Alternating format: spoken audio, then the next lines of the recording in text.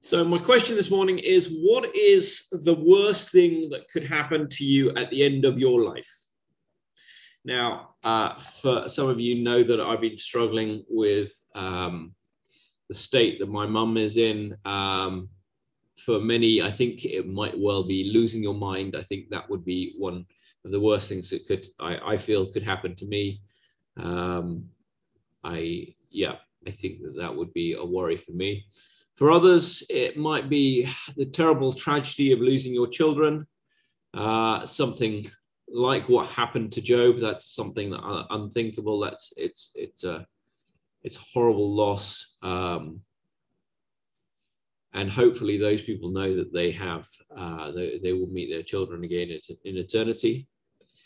I think for many, I guess it would be that everything that you've spent your life building just crumbles away. As soon as you die, it just disappears, or it just crumbles away. And today, in the passage today, we're going to see a repeat of God's warning, and we see God warning Solomon that this is going to happen to him, or rather, this is a definite, serious warning. So rather than reading it out myself, I'm going to play this version of 1 Kings 9 read out to us. It's relatively short, shorter than previous chapters, so hopefully it won't be too bad.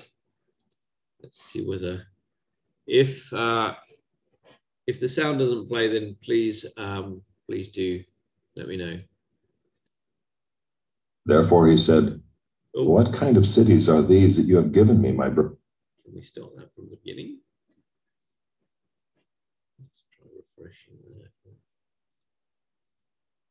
As soon as Solomon had finished building the house of the Lord and the king's house and all that Solomon desired to build, the Lord appeared to Solomon a second time, as he had appeared to him at Gibeon. And the Lord said to him, "I have heard your prayer and your plea, which you have made before me. I have consecrated this house that you have built by putting my name there forever. My eyes and my heart will be there for all time. And as for you, if you will walk before me as David your father walked, with integrity of heart and uprightness, doing according to all that I have commanded you, and keeping my statutes and my rules, then I will establish your royal throne over Israel forever, as I promised David your father, saying, you shall not lack a man on the throne of Israel. But if you turn aside from following me, you or your children, and do not keep my commandments and my statutes that I have set before you, but go and serve other gods and worship them, then I will cut off Israel from the land that I have given them, and the house that I have consecrated for my name I will cast out of my sight. And Israel will become a proverb and a byword among all peoples. And this house will become a heap of ruins. Everyone passing by it will be astonished and will hiss, and they will say, why has the Lord done thus to this land and to this house? Then they will say, because they abandoned the Lord their God, who brought their fathers out of the land of Egypt, and laid hold on other gods, and worshipped them, and served them. Therefore the Lord has brought all this disaster on them. At the end of 20 years in which Solomon had built the two houses, the house of the Lord and the king's house, and Hiram king of Tyre had supplied Solomon with cedar and cypress timber and gold, as much as he desired, King Solomon gave to Hiram 20 cities in the land of Galilee. But when Hiram came from Tyre to see the cities that Solomon had given him, they did not please him. Therefore he said, what kind of cities are these that you have given me, my brother? So they are called the land of Cabul to this day. Hiram had sent to the king 120 talents of gold. And this is the account of the forced labor that King Solomon drafted to build the house of the Lord, and his own house, and the Millo, and the wall of Jerusalem, and Hazor, and Megiddo, and Gezer. Pharaoh, king of Egypt, had gone up and captured Gezer and burned it with fire, and had killed the Canaanites who lived in the city, and had given it as dowry to his daughter, Solomon's wife. So Solomon rebuilt Gezer. And Lower Beth-horon, and Baalath, and Tamar in the wilderness in the land of Judah, and all the store cities that Solomon had, and the cities for his chariots, and the cities for his horsemen, and whatever Solomon desired to build in Jerusalem, in Lebanon, and in all the land of his dominion. All the people who were left of the Amorites, the Hittites, the Perizzites, the Hivites, and the Jebusites, who were not of the people Israel, their descendants who were left after them in the land, whom the people of Israel were unable to devote to destruction. These Solomon drafted to be slaves, and so they are to this day. But of the people of Israel, Solomon made no slaves. They were the soldiers, they were his officials, his commanders, his captains, his chariot commanders, and his horsemen. These were the chief officers who were over Solomon's work, 550 who had charge of the people who carried on the work. But Pharaoh's daughter went up from the city of David to her own house that Solomon had built for her. Then he built the Millo. 3 times a year, Solomon used to offer up burnt offerings and peace offerings on the altar that he built to the Lord, making offerings with it before the Lord. So he finished the house. King Solomon built a fleet of ships at Ezion-Geber, which is near Eloth on the shore of the Red Sea in the land of Edom. And Hiram sent with the fleet his servants, seamen who were familiar with the sea, together with the servants of Solomon. And they went to Ophir and brought from there gold, 420 talents, and they brought it to King Solomon. Now when the queen of Sheba heard of the fame... Okay. So not as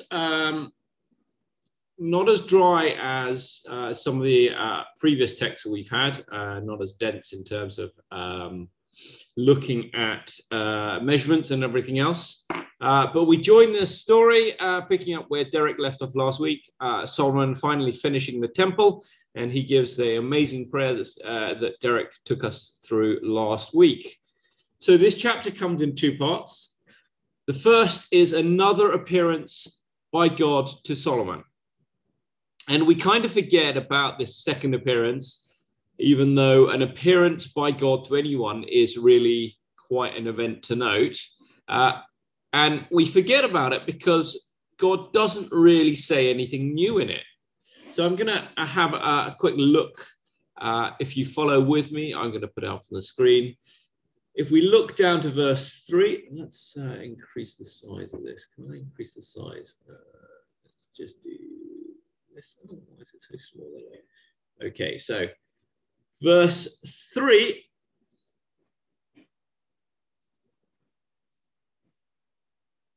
Okay, verse 3 says, from verse 3 onwards, I've heard your prayers, a prayer and your plea, which you made before me. I have consecrated this house that you built, putting my name there forever. My eyes and my heart will be there for all time. And as for you, if you walk before me, as David your father walked, with integrity of heart and uprightness, doing according to all that I have commanded you, and keeping my statutes and my rules, then I will establish your royal throne over Israel forever. Now, this we saw in chapter 6. So I gave this a sermon on chapter 6 and 7 2 weeks ago, and we saw exactly the same promise and warning. I hope you remember what I said. And this is important because God doesn't repeat himself for no good reason. There is very good reason he repeats himself. Let me remind you that I said 2 weeks ago, I said that there is this very strange tension between what God has promised to David, which was unconditional, and then what is conditional, this promise to Solomon. He makes this conditional to Solomon. Do you see that great big if in the middle? And it verse 4. And as for you, if you walk before me, you will walk before me as your father walked. So you see, David wasn't without sin. David was full of pride and full of sin. But we see in David an integrity of heart and uprightness. David is described as a man after God's own heart. He is full of passion for God.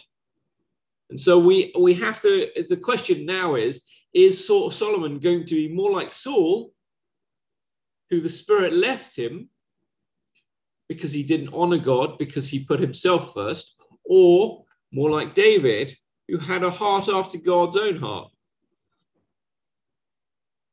Well, why is there this conditional promise? because God knows the future. He knows what Solomon will do. He knows what the kings after Solomon will do. And he knows that he will fulfill his promises regardless of Solomon's failure.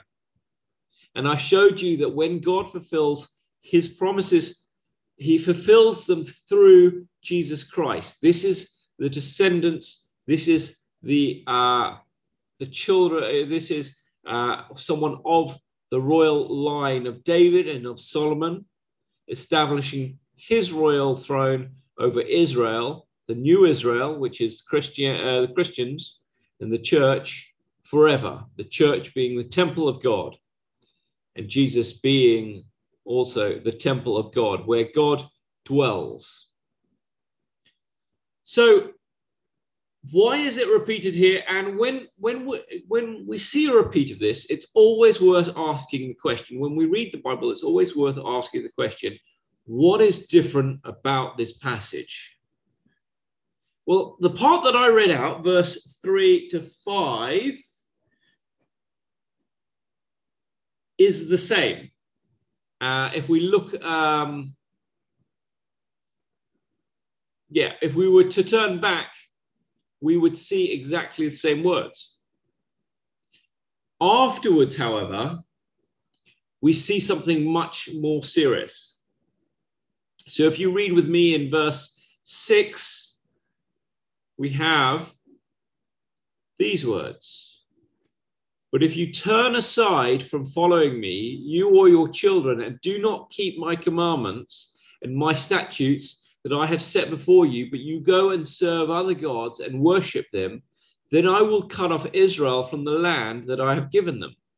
And the house that I have consecrated for my name, I will cast out of my sight, and Israel will become a proverb and a byword among all peoples. And this house will become a heap of ruins. Everyone passing by it will be astonished, and it will hiss. And they will say, why has the Lord done this thus to this land and to this house? Then they will say, because they abandoned the Lord their God, who brought their fathers out of the land of Egypt, and hold on to other gods and worship them and serve them. Therefore, the Lord has brought all this disaster on them. I mean, that is a terrible, terrible warning. Solomon has just prayed an amazing prayer and offered a ton of sacrifices and completed the building of a magnificent temple known solely to God. And God has this to say to him in reply. This is an amazing reply to what Solomon has just done. Why? Because God knows where Solomon's heart is, and we'll see this in the next coming chapters. And this is my first point. We had better listen and heed to God's warning. You see, he is patient with us. And sometimes it does take God repeating it more than once to us. And we know that God listens to our prayers. But he also knows what's in our hearts. So we better listen and we better heed God's warning. To Solomon, he gave this warning. And sadly, we know that this will come about. The temple will lie in ruins. People will see the Israelites, the great nation of Israel, destroyed and put into exile, and they will be a byword for God abandoning them, because we still see that today.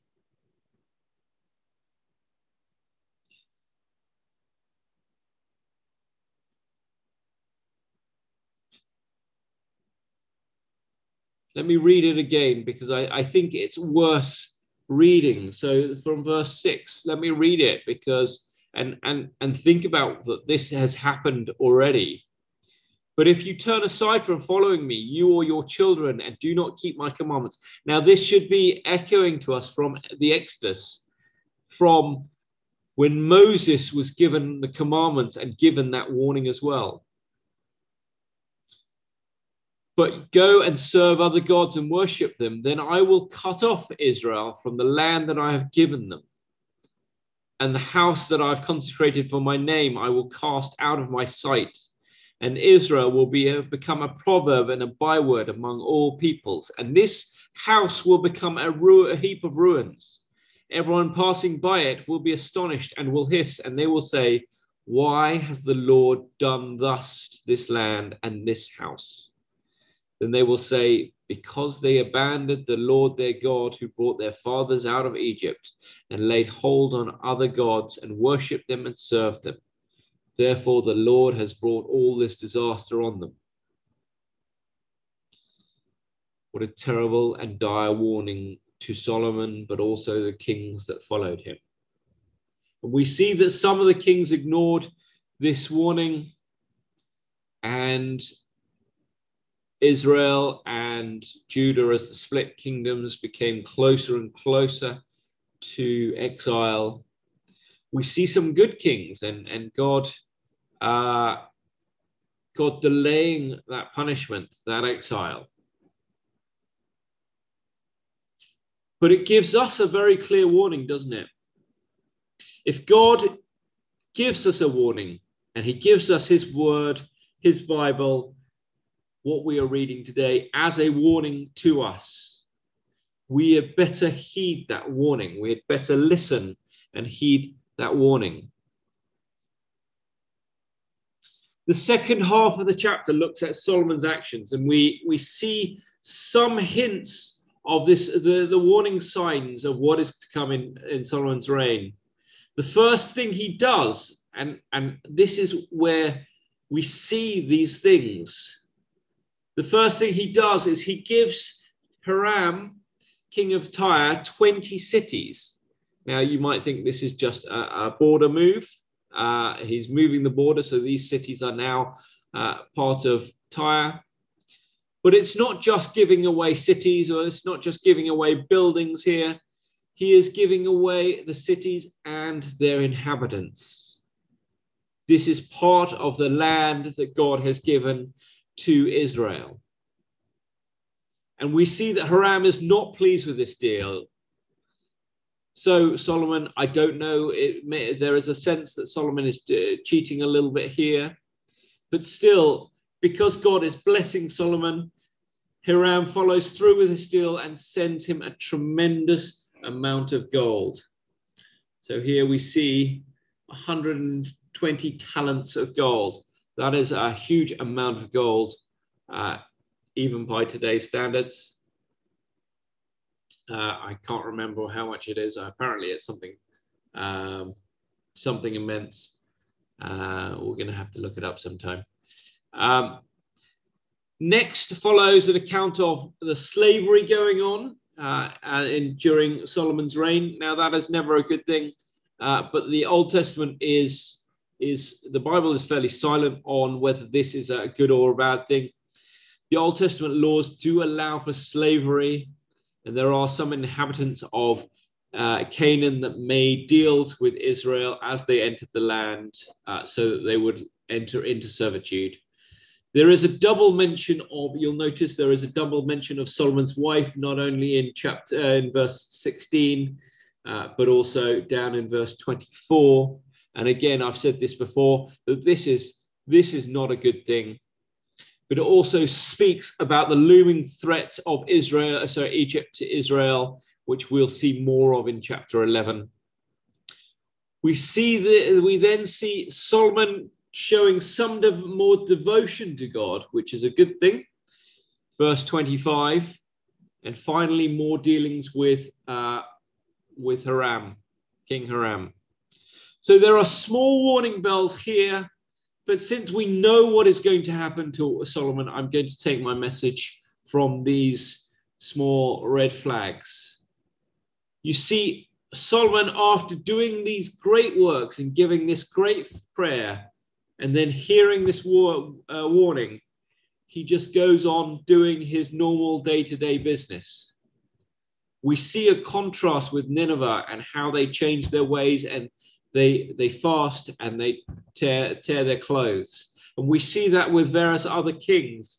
They fast and they tear their clothes, they wear sackcloth, and they are repentant. But we don't see this from Solomon. It isn't just that he's done something great. And isn't it normal that when somebody has done something great, when we have just done something amazing, that is when we are most vulnerable. That is when we are most complacent, isn't it? So I've heard in tennis, I watch a bit of tennis, but I'm not an avid follower. I've heard that in tennis, the most likely time when someone is going to break your serve is when you have just broken theirs. Now, also, in something I know a little bit more about in football, that's soccer to the Americans. I know that it's very often that when a goal is scored, another goal is almost immediately a threat. There is almost immediately a threat to the other from the other side, who are keen and to get another goal. So that is the most likely time, most vulnerable time when a goal is going to be scored. It's when we've done something great that we are most complacent. And this was also true of Solomon, as we see in the next couple of chapters. He's just done a great act. This thing, this temple, will be remembered for the rest of history. You see, even if this is all he does, he can sit back and he can be assured of his legacy. Although this legacy we see crumbles away. So my first point was that we must heed God's warnings. My second point is that we cannot become complacent in our service to God. Let's just look at this verse, which should be familiar to quite a lot of us. Verse 1 Peter 5:8. Be sober-minded, be watchful. Your adversary, the devil, prowls around like a roaring lion seeking someone to devour. This was one of my memory verses that I was given on a summer camp. I remember it, but I probably can't quote it word for word, which is why I've got the ESV up here now. But don't you see, the devil prowls around like a roaring lion just when we are most complacent, when we've just done something great, when we've just done something good. Maybe when we've just been to church and we've just been singing the songs. God tempts us most at that point. Now, my final point is this: our lives must match our devotion in church. See, we've seen how much Solomon shows his devotion to God. We saw it in his building of the temple. We saw it when he asked God in humility to serve God's people. We see it in verse 25 today. We saw it last week in his prayer. So in verse 25, we see that he 3 times a year he gives offerings to God, and these will not just be like our paltry tithes that we give week by week. These will be massive amounts of blood sacrifices. But outside those 3 times a year, he goes about his day-to-day business. A few years ago, I commented on this. So Mike, who was previously one of our elders here, he said to me on a Sunday, he said, "Hi Sam, I saw you this week, and I tried to say hi, but you ignored me and you just kind of went on your way." So you see, he had seen me going to the Horizon Hills Laundry, and he'd waved at me and he shouted at me, but I obviously was in a world of my own and I didn't see him. And that's one of the few times that I saw him outside church. And I think that's quite sad in a way, that we see each other so few times. And again, this is why the Bible studies are so good, that we can see one another more often and that we can keep ourselves accountable. But the church doesn't see what I do day to day. The church doesn't see what you do day to day. So how do you know what I get up to? How does the church know what I get up to? I don't see you guys day to day. I might see Christelle in the week. I might see other people from Marlborough. We don't have any other Marlborough people at the moment in this church. But otherwise, I don't really see other Christians. I could be living a terrible hedonistic life. Let's hope that I don't. Pretty soon that will lead me away from God. So this is the question really, and this is my third point.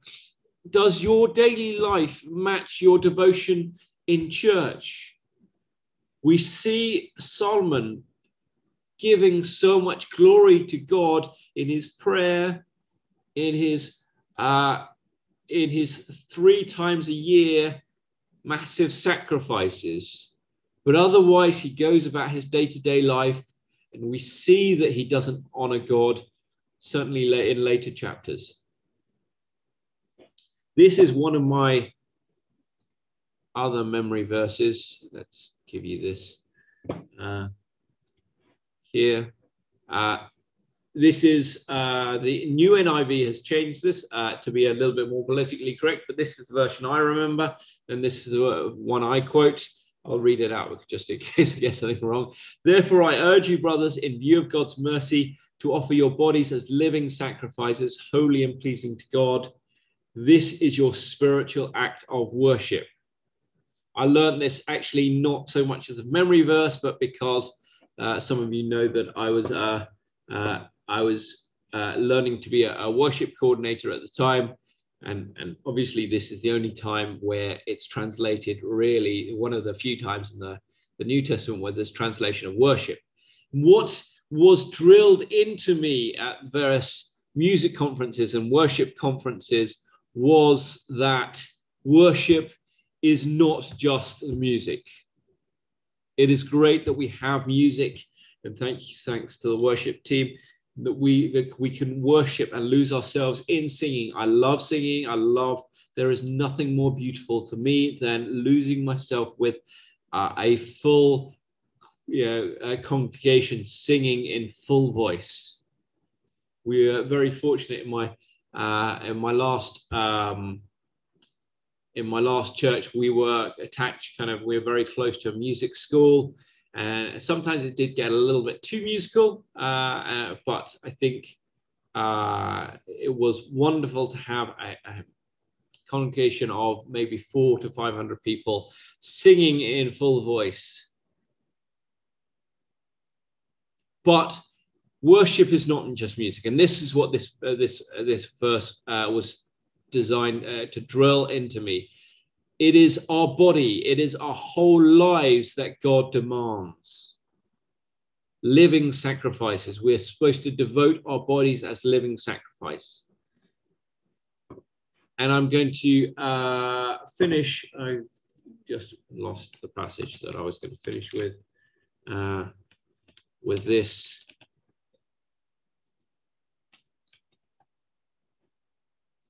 Last verse.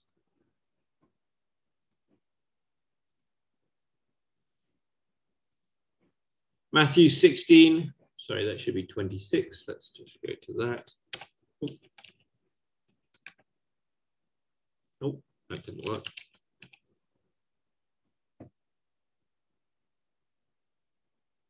As we listen to the terrible warnings of Solomon, this familiar passage should be ringing through our ears.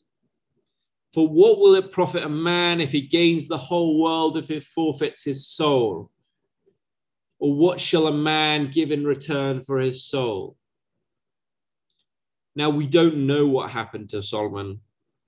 When we read Ecclesiastes, right at the end of it, we see Solomon conceding glory to God. Or we think that Ecclesiastes was written by Solomon. We see a man in his last days conceding glory to God. But certainly Solomon hasn't heeded God's warnings. He has become complacent in his service to God, because we don't see the evidence of him giving glory to God much outside his prayers, his building of the temple, and his 3 times a year offerings to God. Does our daily life match our devotion to the church, devotion in church? Do we come and I was always taught this in Sunday school. Are we just Sunday Christians? And it is a hard question that we should ask ourselves. Are we complacent? Does our daily life match our devotion in church? Because God does give us these very clear warnings. Let me pray.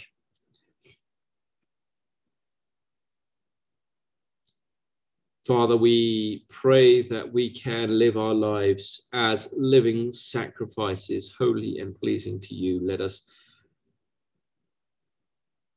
keep working to cut off sin, cutting sin out of our lives and begging for forgiveness, knowing that you have forgiven us and promised us a place in heaven. Lord, we pray that we can live lives worthy of you, that we can honor you with our lives.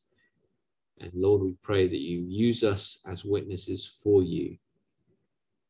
In Jesus' name, amen.